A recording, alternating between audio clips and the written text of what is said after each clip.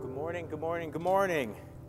It's good to see you in the house of the Lord. It's good to see you online. I can't see you, you can see me, but it's still good to see you anyways. Isn't the Lord good? Isn't the Lord faithful? How many are ready for a move of God in 2021? Come on now. Let's raise a hand. Let's give the Lord praise. In every season, everybody say, in every season. In every season. That's what it says about the tree planted by the streams of living water. It bears fruit in every season. God will grow you in every season. I just want to say good morning. It's so good to be with you. Lowell Assembly of God is my home church. If you don't know that, this is my home church. My wife and I attend here. We've been here 4 years. It's wonderful. So welcome, welcome, welcome. My name is David Munley. I'm a member here, and I'm also the Dean of Enrollment at North Point Bible College. And in just a few days, this Wednesday, we're going to be starting another semester, our spring semester. In New England, the spring semester is colder than the fall semester. Winter stays a long time, but we like it colder, so it doesn't bother us. But if you ever feel like the hand of God is on your life to be a minister and want to respond to the call of God, North Point Bible College is a wonderful school that will help you get moving in that direction. This morning, I have the wonderful opportunity to open up the scripture with you and speak about Exodus chapter 2 and Exodus chapter 3. So if you have your Bible, if you have your phone, if you have your iPad or whatever your Bible is on, if you want to go there right now. In our church here, we use the ESV version of the Bible. That's the one Jesus used, so that's the one we're using. That's a joke. That's a joke. I said that in one church. I said, I'm reading from the NIV because this is the one that Jesus used. And somebody took me seriously on that. And I said, no, I'm only kidding. But no, we use the ESV version. Before we get started, let's hit the next slide. Just to introduce myself to you, that is my family. I love those guys. This past summer, during the pandemic, we had 2 weddings in the backyard. That's about as far as we could go. So we went in. This was a wedding this summer. My daughter Michaela and Tyler in the middle. Stephen and Hannah. How many remember Steve-O? Huh? Steve-O. And that's and yours truly is next to them. And then my wife Jennifer, my bride for the last 27 years and counting. So that's us.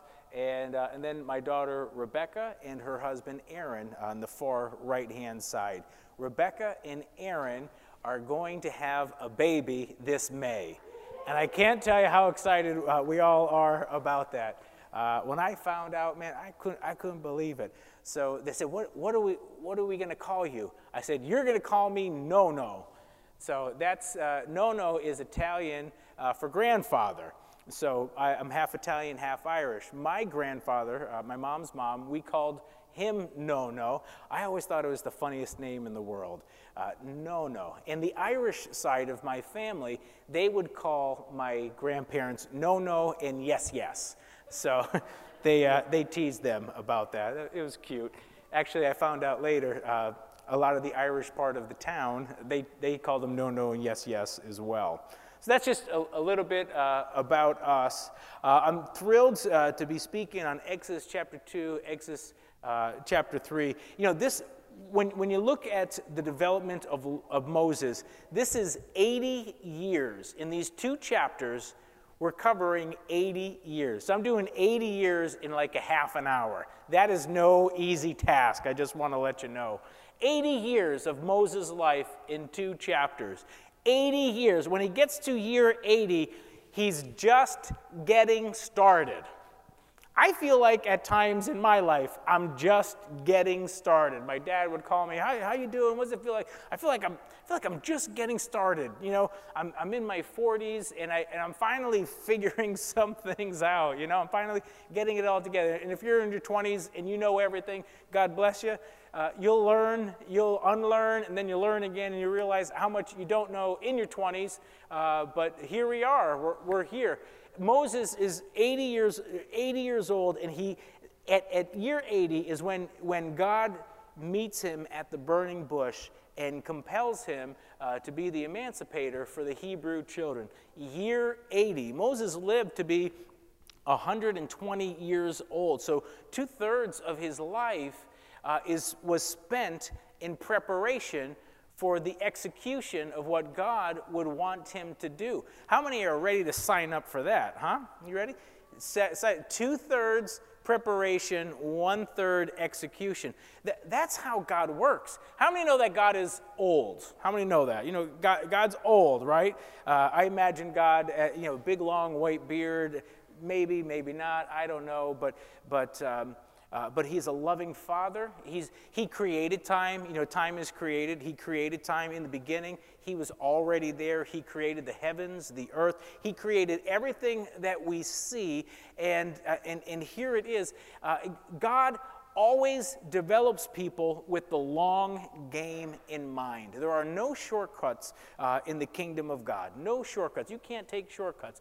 God is old, and he wants to process and develop you the right way, in the right time, and in the right manner. And when you're ready, your assignment will be given to you. God is always developing you. There's never been a time in your life where God has not been developing you. He's always developing you. He's always shaping you. And what he does is he uses people, events, and life circumstances in your life to shape you and develop you to get the best out of you, the most out of you. The God who created you is developing you for his purposes. How many know what I'm talking about this morning?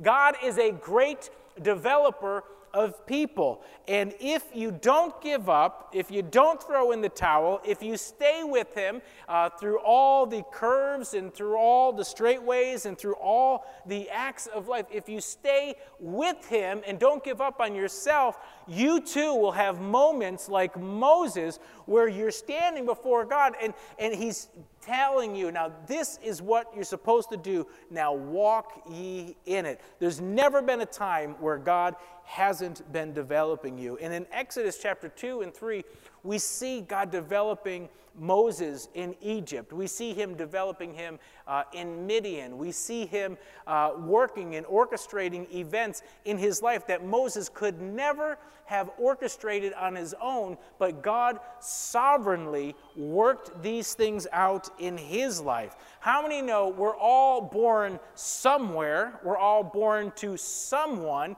and in the early stages of our life, we really don't get to choose anything. We don't choose our parents. We don't choose the country we're born in. We don't choose the state we're born in. We don't choose any of those things. We have no choice whatsoever. If you were the youngest and your mom and dad came to you and said, we have good news for you.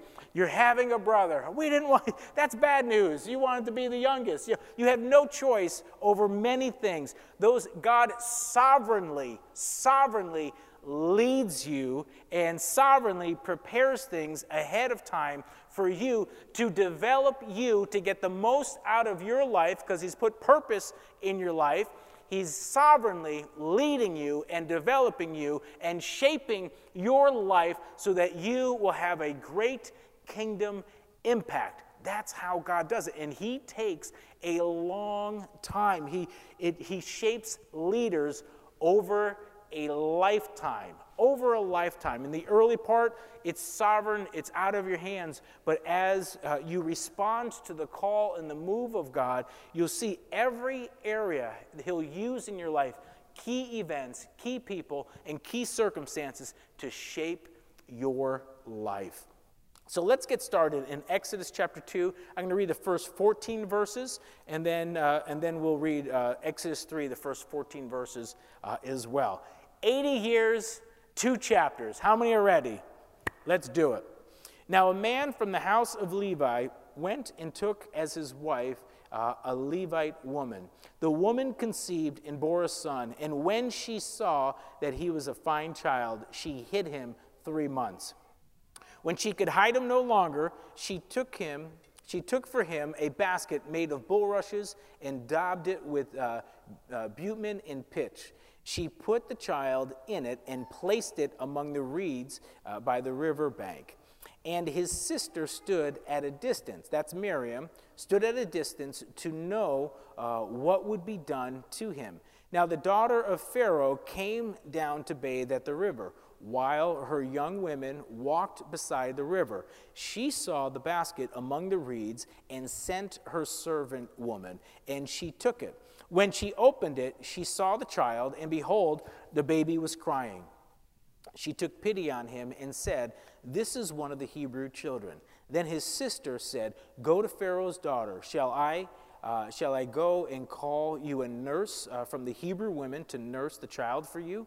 And Pharaoh's daughter said to her, "Go." So the girl went and called the child's mother. And Pharaoh's daughter said to her, "Take care of the child. Take this child away and nurse him for me, and I will give you your wages." So the woman took the child and nursed him. When the child grew up, she brought him to Pharaoh's daughter, and he became her son. She named him Moses because she said, "I drew him out of the water." One day when Moses had grown up, he's 40 now. He's in verse 11, he's 40 years old. One day when Moses had grown up, he went out to the people, looked on their burdens, and he saw an Egyptian beating a Hebrew, one of his people.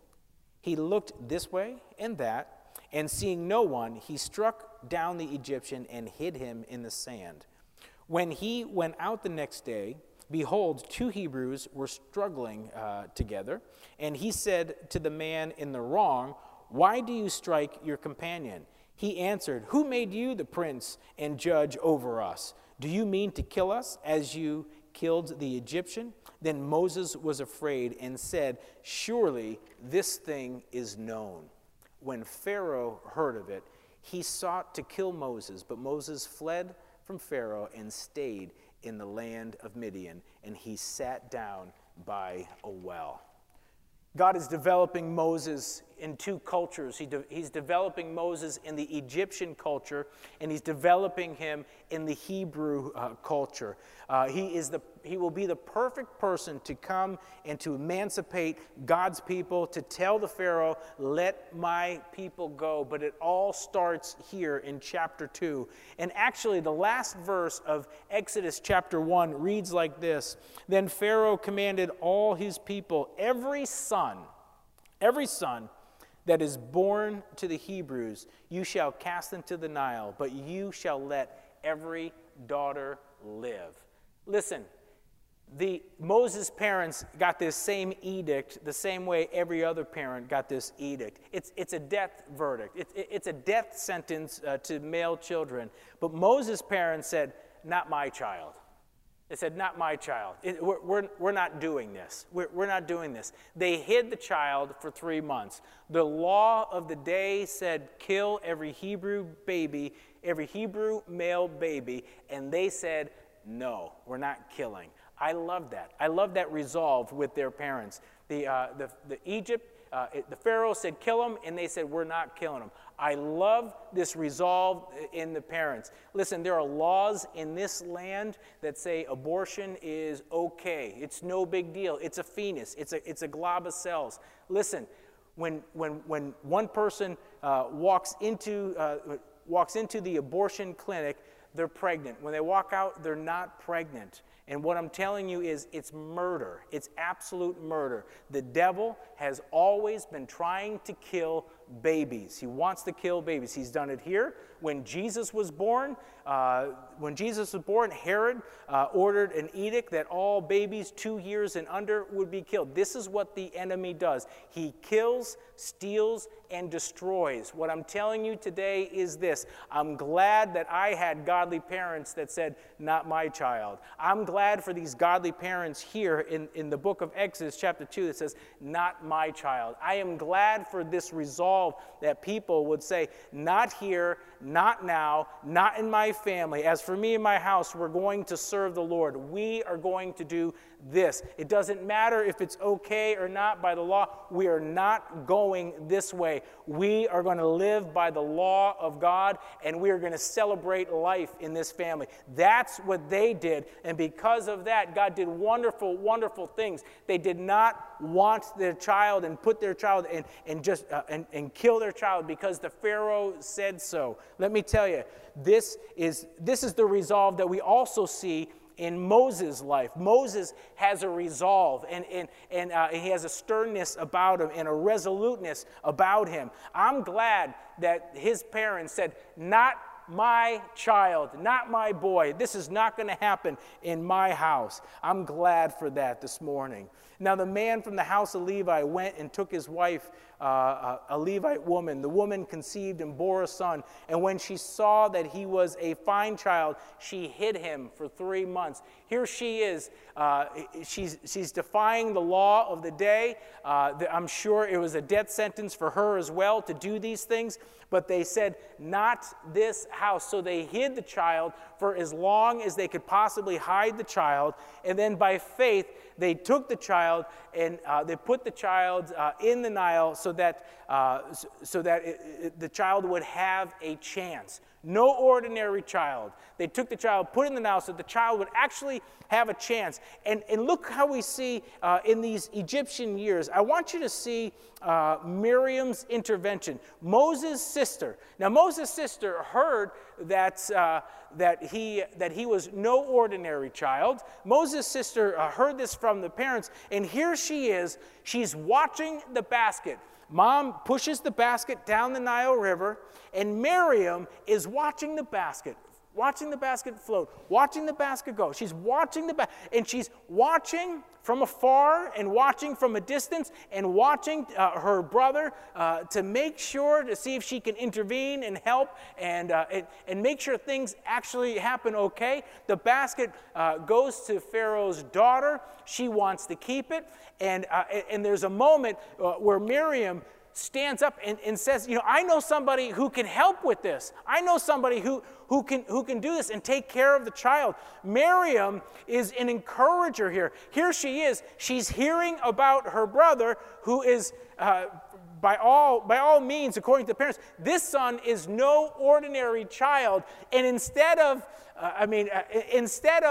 pushing the basket in the water, underwater, to get at this no ordinary child, we see her celebrating her brother. We see her encouraging her brother. We see her wanting to see her brother have success and get to where he could actually have a chance and live. Isn't that a wonderful thing to see? Guess what? There's no book of Genesis, Exodus, Leviticus, Numbers, Deuteronomy. There are none of those things if Miriam doesn't come alongside, help and encourage and walk alongside and intervene and help out her brother.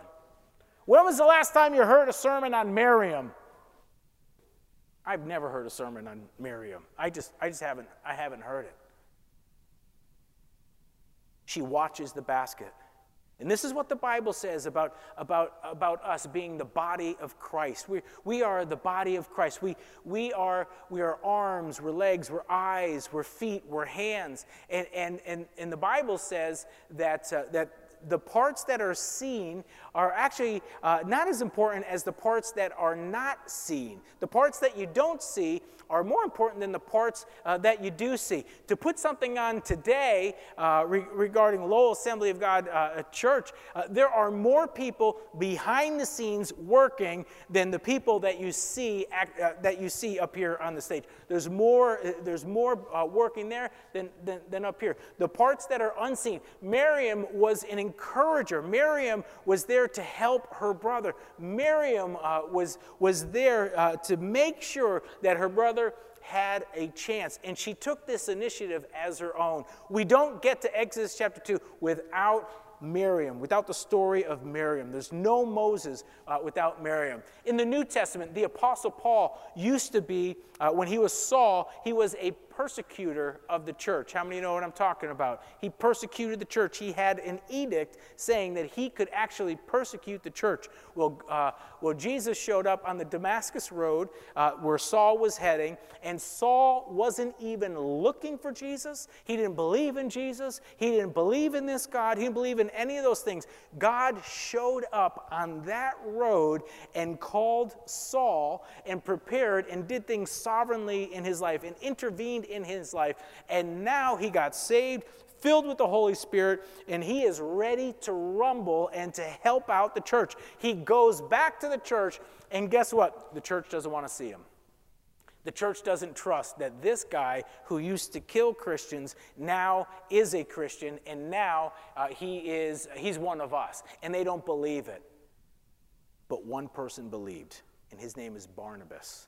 Barnabas, his name means he's a son of encouragement. Barnabas said, I trust him, I take him, I'll take him in, I'll work with him. And because of Barnabas, we have pretty much half of the New Testament books written. Because of Barnabas, the gospel of our Lord and Savior Jesus Christ was sent out to the Gentiles. Because of Barnabas, one person believed and stood up for another person. Because that one person believed, we have the New Testament church as we see it now because of Barnabas. All the credit that the Apostle Paul gets in the New Testament, let me tell you, I go back to Barnabas, that person believing in somebody else. Let me tell you, dads, if you're here and if you're online, listen, dads, as heads of your house, the greatest gift that you can give for your children is that you can believe in them. Listen, you've got to be the greatest cheerleader for your kids. You've got to believe in your kids. You've got to speak life into your kids. You are to speak life. You're to train a child in the way they should go. Dads, it has to come from the dad. I don't know why. My kids, when they were younger in our house, growing up, when they were younger, you know, it didn't count and it wasn't real until I said it was. Moms love differently than dads. How many know what I'm talking about? Moms will moms will tell you things, but there's something about the dad saying something in the house. To have that figure say something in the house. Dads, you've got to step up. You've got to speak over your children's life and believe them. The greatest gift you can give your kids is to believe in them and to stay with them and to work with them until they start going the way that they should be going. I'm telling you, it's so important in the family today. This is what Miriam did for her brother. This is what Barnabas did for the Apostle Paul. And I'm telling you today, it is one of the greatest gifts that you can have in your family. And the greatest gift that we can have in this church is the gift of encouragement. I'm so glad. Aren't you glad? Have you ever had somebody stand up for you when you didn't deserve it? Anybody vouch for you when you really weren't that worthy to be vouched for, and somebody stand up for you? I'm telling you, there's power in that. We don't get to Exodus 2 and 3 without Miriam. I'm moving on. 80 years, 2 chapters. I got to go. All right, so here it is. One day, Moses had grown up. That's 40 years. One day, Moses grown up. In Exodus chapter 2, verse 11, Moses had grown up. He went to his people and he looked at their burdens, and he saw an Egyptian beating a Hebrew. And something happened between age 0 to 40. Something happened in Moses' life. I just want to tell you, something happened with him. The Bible says this in Hebrews 11, 23 to 26. It says this: by faith, Moses, when he was born, was hidden for 3 months. His parents, because they saw the child was beautiful, they were not afraid of the king's edict. By faith, Moses, when he was grown up, listen to this, refused to be called the Pharaoh's refused to be called the son of Pharaoh's daughter. My wife sent me a text and said, I said Pharaoh's daughter last. So anyway, I corrected it, honey. Refused to be called the son of Pharaoh's daughter, choosing rather to be mistreated with the people of God than to enjoy the fleeting pleasure of sin. He considered, listen, the reproach of Christ greater wealth than the treasure of Egypt, for he was looking to the reward. He chose rather reproach. He chose rather to be identified with the safe. Somewhere between the basket and age 40, somebody spoke to him. Somebody reminded him of who he was. Somebody taught him. Somebody intervened. Somebody taught him. Somebody spoke to him. I don't know if it was his mother, his father, Miriam, Aaron. I don't know who it was. But over 40 years, somewhere in his life, he made a decision and he said, I'm going to follow God. I'm not going to be known as the Prince of Egypt. I am a Hebrew and I'm going to follow God. I am making a decision to follow God. Somewhere, somehow, he made that decision. And here it is. One day when he had grown up, he made that decision. And it looks like failure, does it not? It looks like failure. Many times when you follow God, it looks like failure. It doesn't make sense. Here, how does this make any sense? Here, he's a prince, but he goes out and he sees an Egyptian beating a Hebrew, and he does not identify with himself as an Egyptian priest. He identifies himself as a Hebrew. He made a decision to follow God. Made a decision. You and I have to make that same decision in our life. And Moses made that decision. He said, I'm going to follow God.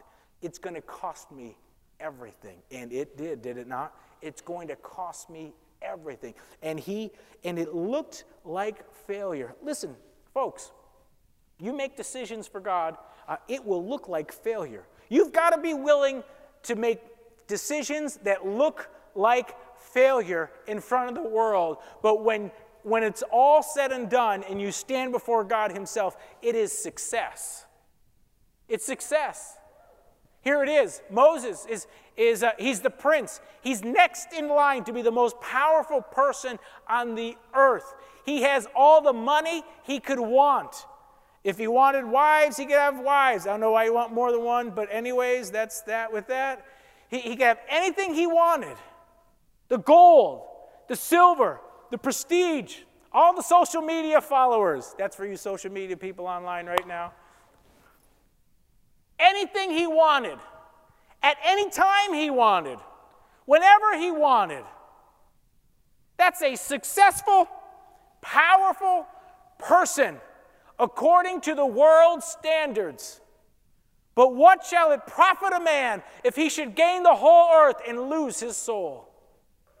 At the end of his life, at the end of your life, at the end of my life, we're going to stand before God and give an account for our decisions. We're going to stand before God and give an account. And I want to hear him say, well done, thy good and faithful servant. I want to hear him say, you are faithful in this. You've responded to this. And welcome to my rest. That's what I want to hear. What do you want to hear? Let me tell you, the gold that you're going after today is nothing but pavement up in heaven. That's it. You're going to walk on streets of gold. That's pavement.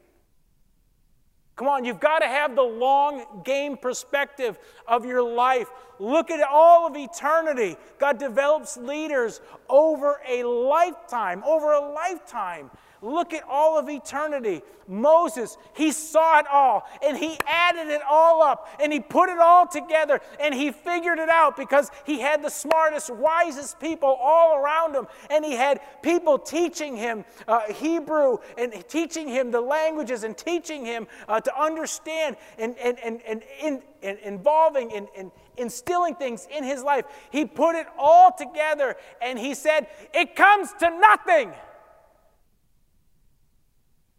In eternity, it's nothing. Job says, naked I've come into the world, naked I'm leaving. I've got nothing. Listen, Listen, I'm not against money. I'm not against riches. I'm not against any of those things. But if that's your God, that's your God. At the end of eternity, it comes to absolutely nothing. Moses added it all together, and he said, I'm going to follow God. I'm going to identify with the Hebrews. I'm going to follow hard after God. And he saw all the riches. He saw everything. And he said, it doesn't count, and it doesn't add up, and it doesn't make sense to me. And I'm telling you, the whole world, when they heard the story of Moses, it looks like failure. It looks like failure. That's what it looks like. I'm telling you, many decisions I've made in my life look like failure, but I have followed hard after our Lord and Savior, Jesus Christ. It looks like failure. Listen, I was a pastor. I was a worship leader. I was a senior pastor, and I worked business. The business that I worked, I was making six figures, and I was storing money away, getting ready, because my heart was I wanted to be a full-time minister. I didn't want to work in the church and work in the world. I wanted to, but I just wasn't there yet. So it came to a point where I would be able to go and be able to be a teacher at North Point Bible College. And so here I am. I'm working this job, and it's a good job, living in Connecticut. I loved living in Connecticut. We lived by the shore. We were 1 mile from the water. It was beautiful. It was wonderful. It was wonderful. It didn't own me. It was just a way to get wherever. Well, all I know is this. There came one day where I received an offer to be full-time teacher. Yeah, how many know teachers don't make a lot of money, right? Full-time teacher. I got an offer so that I could help the next generation of ministers. And it's what was in my heart to do.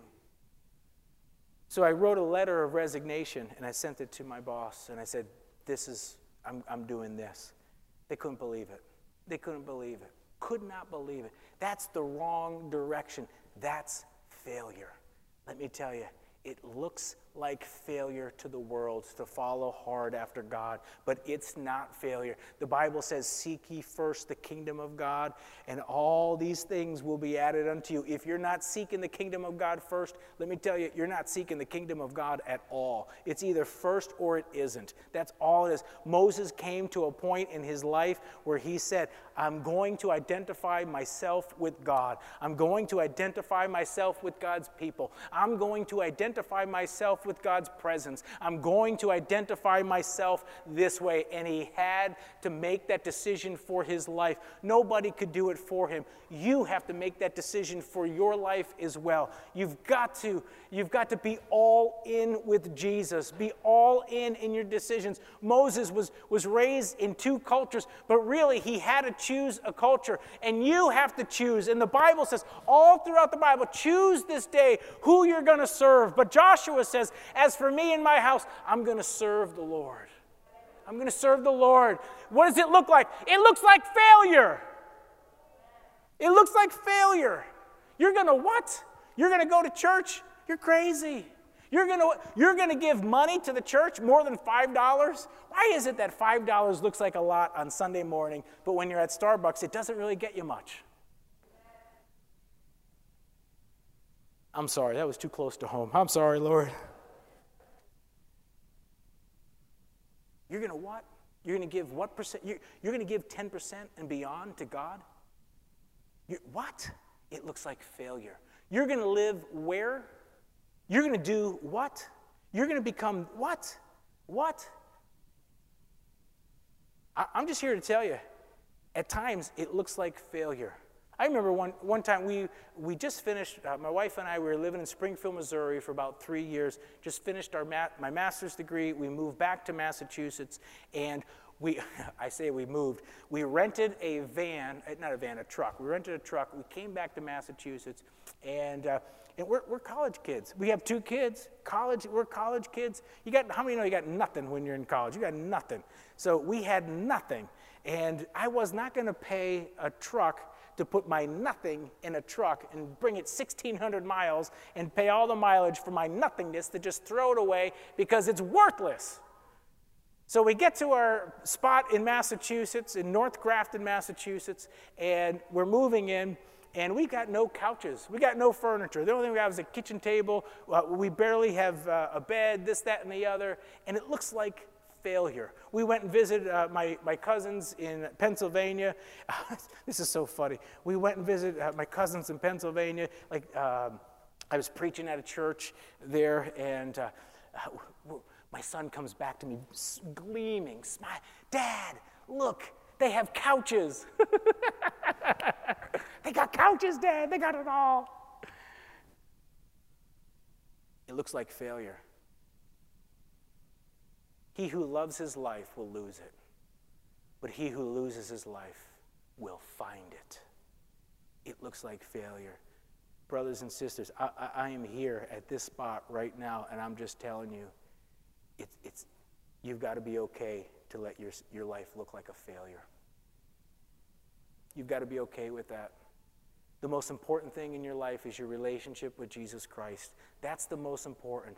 And where you go and what you say and how you live and how you spend and how you live your life matters. And being all in with Jesus matters. And how you spend your life matters. There's meaning to that. You've got to be all in. Moses was all in. So here he is in Exodus, and he had all grown up. At one point, he decided, I'm going to be all in with God. I'm going to be all in. At one point, I'm just encouraging this morning. He made a commitment, and it cost him. Now, he thought he was doing right. He killed an Egyptian and thought he was doing right. Now, that's just a little bit off right there. He thought he had a false start in Egypt. So the Pharaoh found out about it, and he went to Midian. He went to Midian. Now, this starts the next 40 years of his life. 40 years in Egypt, 40 years in the desert, and then 40 years emancipating the Hebrew people. So 40 years, he's in Midian now. And in Midian, we see the same thing. We see something's happening at the well. Something's going on at the well. There's these 7 daughters. They're at the well. The shepherds are not treating them very well. And what does Moses do? He intervenes on the scene. He gets to the scene. He intervenes. And the daughters come home earlier than expected. And Jethro, their father, says, hey, how'd you get home? Why are you back so early? This normally takes a whole lot longer. They tell the story, and Jethro's like, this guy did what? This guy fought off these shepherds? This guy drew water at the well for you? Why did you not bring him back to the house? So in one day, look at one afternoon, he had a great afternoon, Moses did. In one afternoon, he had dinner, he got a wife, and he got a job. One afternoon. That's not bad. That's not bad. Okay, you can clap right there. That's good.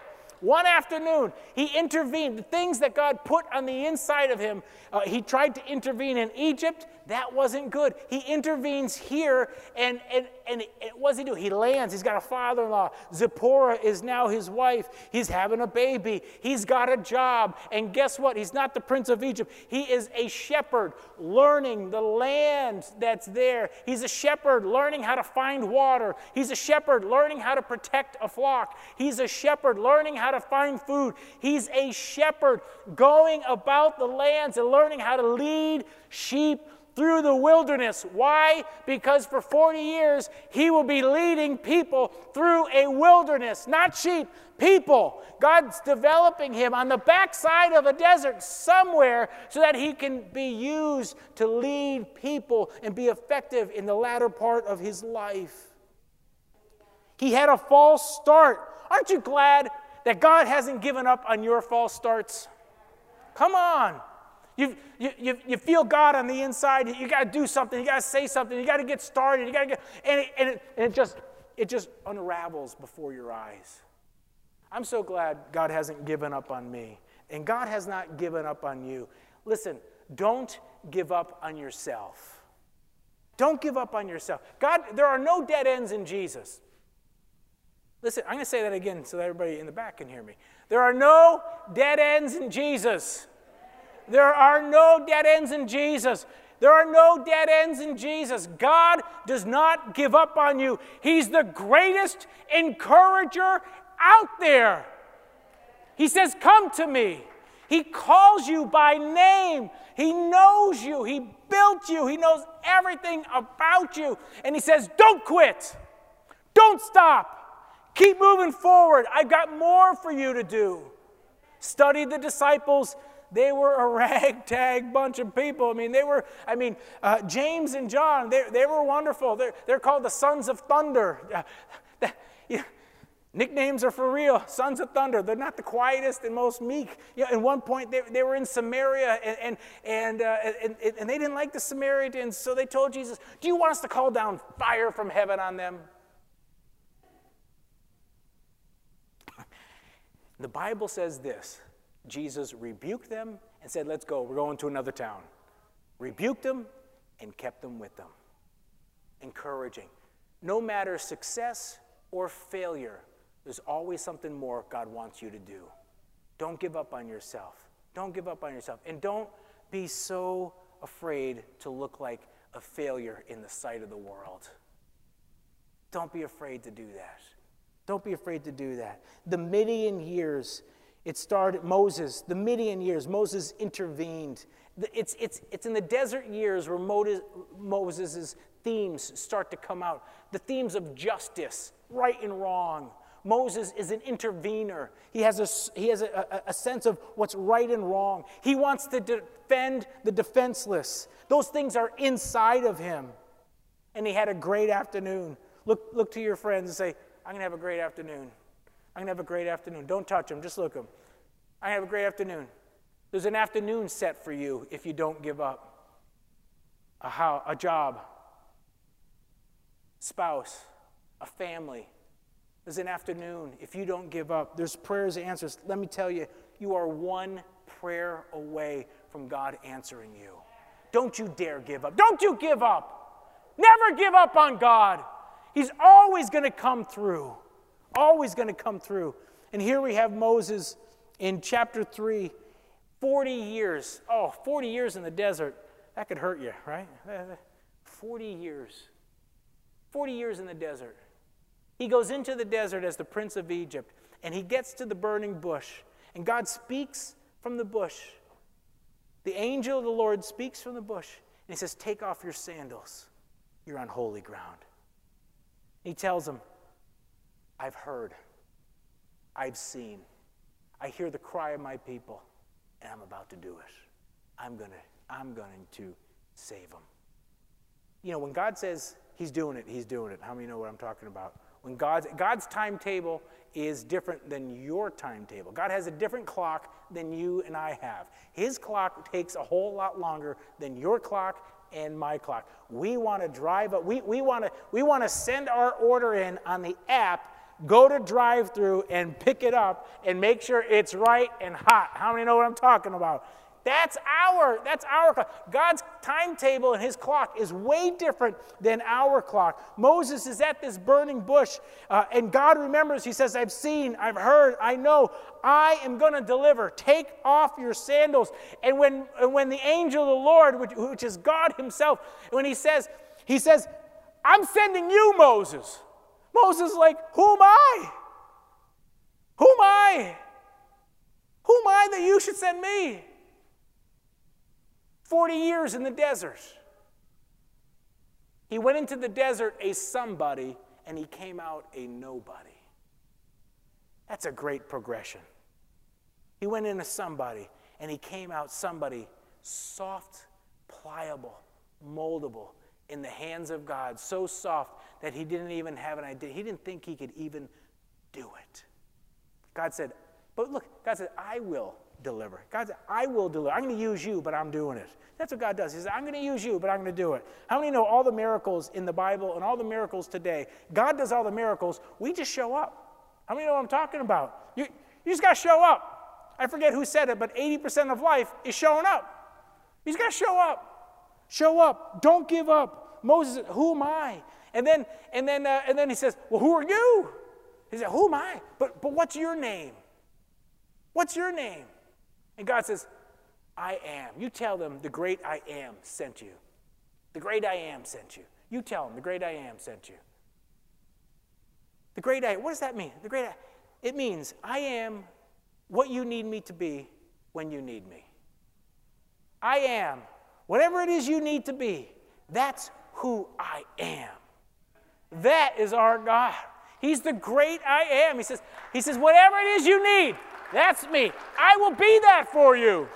I'm going to be that.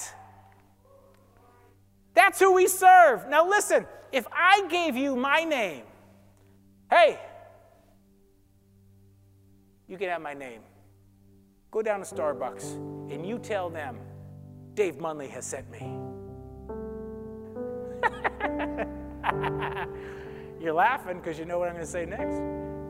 You're not going to get very far. You go to Target, ladies. Go to Walmart. Go to any store. You tell them, Dave Munley sent me. He's going to pay for all this. They're going to say, who? Who? Who? What? Credit? PayPal? Apple Pay? Moses standing before that burning bush, the bush that doesn't burn. He says, who am I? Then he says, who are you? And God answers him. He says, I am what you need me to be when you call upon my name. Don't you forget that. I'm going to be known by this. My brothers and sisters in church today, he is still the great I am. And he is still calling people who will just humble themselves under the name of our Lord and Savior, Jesus Christ, and allow God to use them and develop them over a lifetime. Listen, God is here today and he's pleading with you. Don't you dare give up on yourself.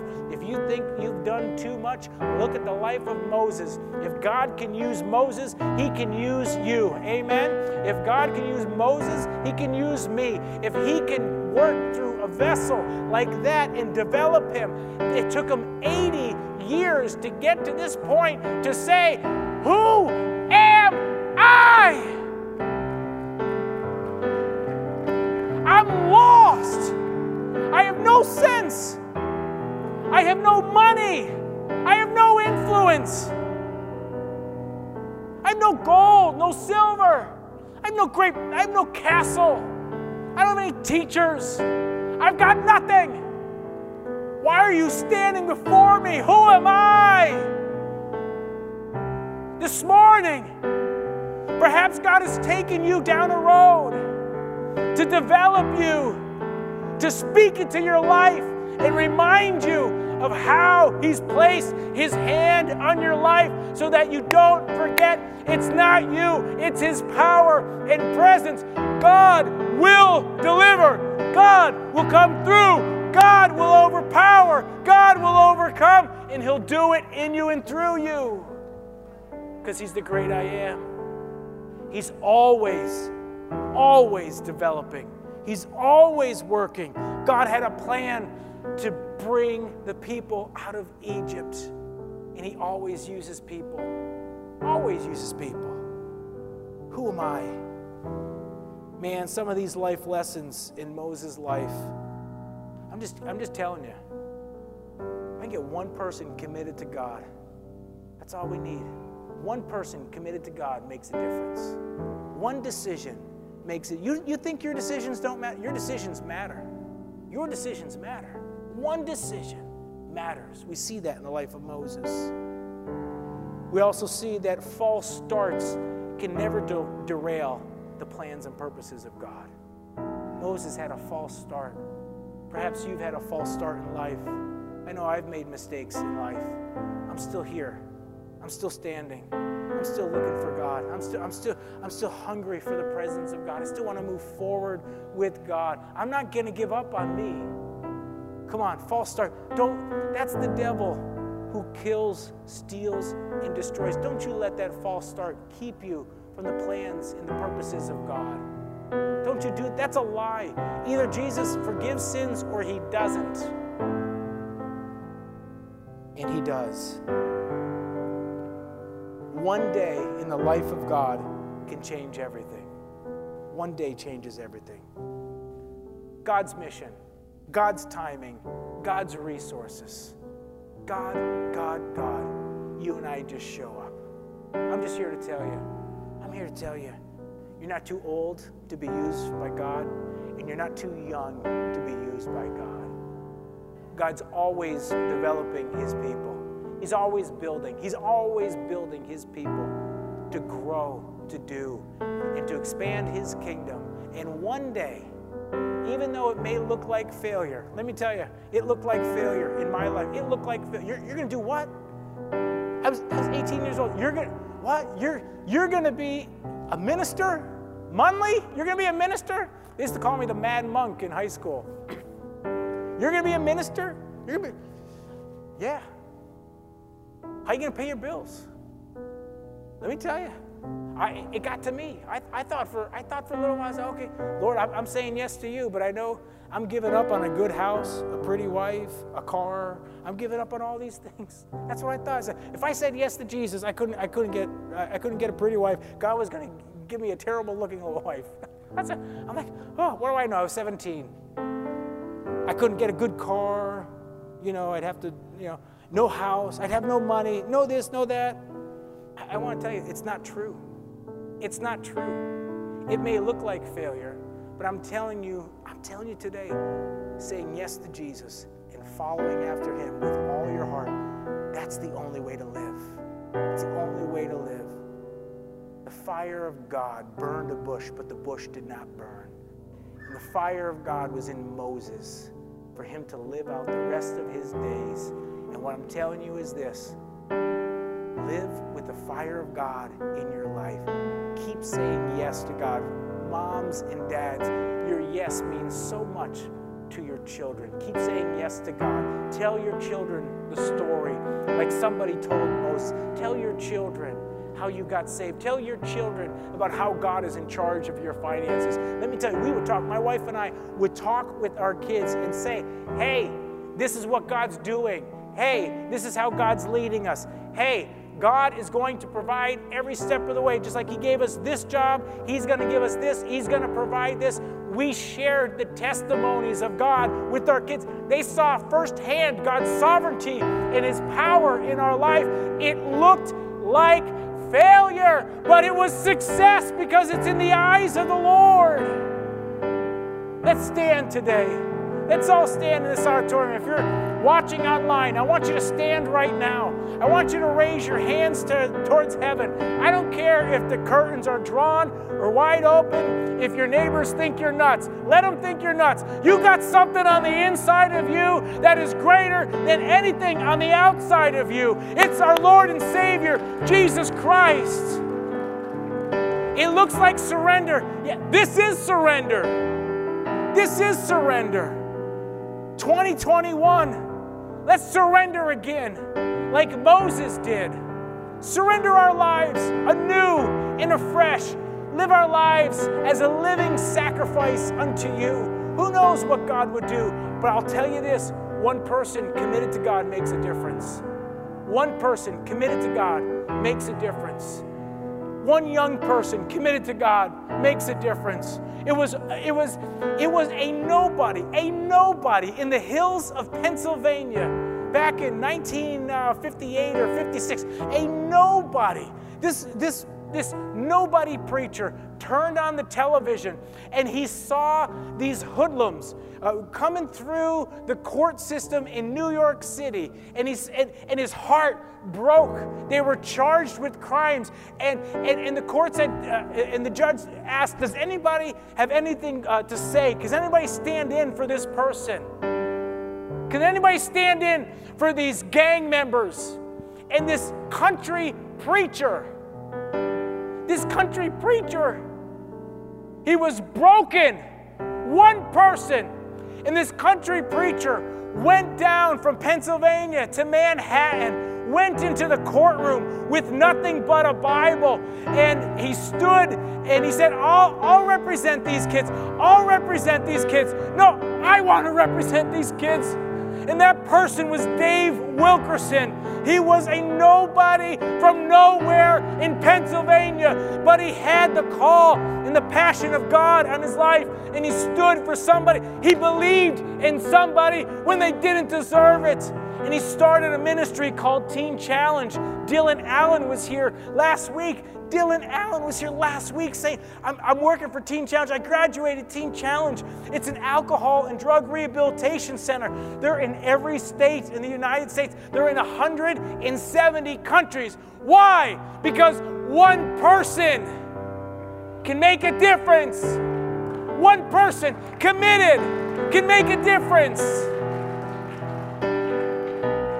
It looks like failure. David Wilkerson was arrested, by the way. He was arrested for that. It looked like failure. He looked like a crazy wackadoo from Pennsylvania. But he had a picture of him holding a Bible on the front page of New York City newspapers. And he went and he finally saw the gang members, and they said, you know what, you're one of us. You're one of us. And God did something. I'm here today. I'm just here today to say, let's get committed. Let's see God do it in our lives. Let's see him do it. If Moses can do it, you can do it. The Bible says, remember your leaders. Consider the outcome of consider the outcome of their lives and imitate their ways. Because Jesus is the same yesterday, today, and forever. Jesus is developing people today, just like he developed Moses years ago. He's going to develop you. Don't give up on yourself. Maybe you're at home and maybe you're here and you just got to recommit yourself, or say, it's time for me to be all in with Jesus. I've got to say yes to Jesus. If that's in your heart and you're online, send an email to office@lowelag.org. We'll follow up with you. If you're here today, say, I've got to say yes to Jesus. Just raise your hand. Raise your hand. I got to say yes to Jesus. I got to say yes. If you're here, you say, I've got to be more. I got to be all in like Moses did. I got to be all in. Man, just raise your hands. I got to be all in. There's too much of me alive. There's too much of me alive. I still think I'm something. I still think I'm a somebody. Lord, you see every hand. You see every heart. You see every life. Lord, I've delivered what you've asked me to deliver. I've showed. I've preached. I've exhorted. Spirit of the living God, will you grab hold of each and every life here in this sanctuary and online. Compel us to follow you with all of our heart, all of our soul, all of our mind. Will you help us, oh God? Help us, Lord Jesus. Help us in our commitments. Lord, help us to get beyond our false starts. Help us to move past our failures. Lord, will you empower us to follow you, Lord Jesus? Help us, oh God, to fulfill the commitments that you've placed inside of us, to fulfill the dreams that you placed inside of us, your dreams, your way, your passion that you have, oh God. Help us to do it. You're going to do it with us, oh God. You're going to do it for us. Help us, oh God. Help us not to give up on ourselves. Lord, forgive us of our sins. Forgive us of our trespasses. Forgive us, Lord, of short-sightedness. Forgive us for playing the short game when you're playing the long game, developing us over a lifetime. Help us to have your perspective. In Jesus' name, amen and amen. Amen. Amen.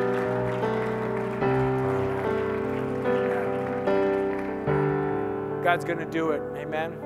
If you've rededicated yourself, or if you've said yes to Jesus for the first time, I'd love to talk with you, 6 feet apart, of course. Also, the pastors of this church would love to hear from you. If you could just send an email to office@lowelag.org. They'd love to hear you, and they will follow up with you. This is a caring, loving church. God bless you.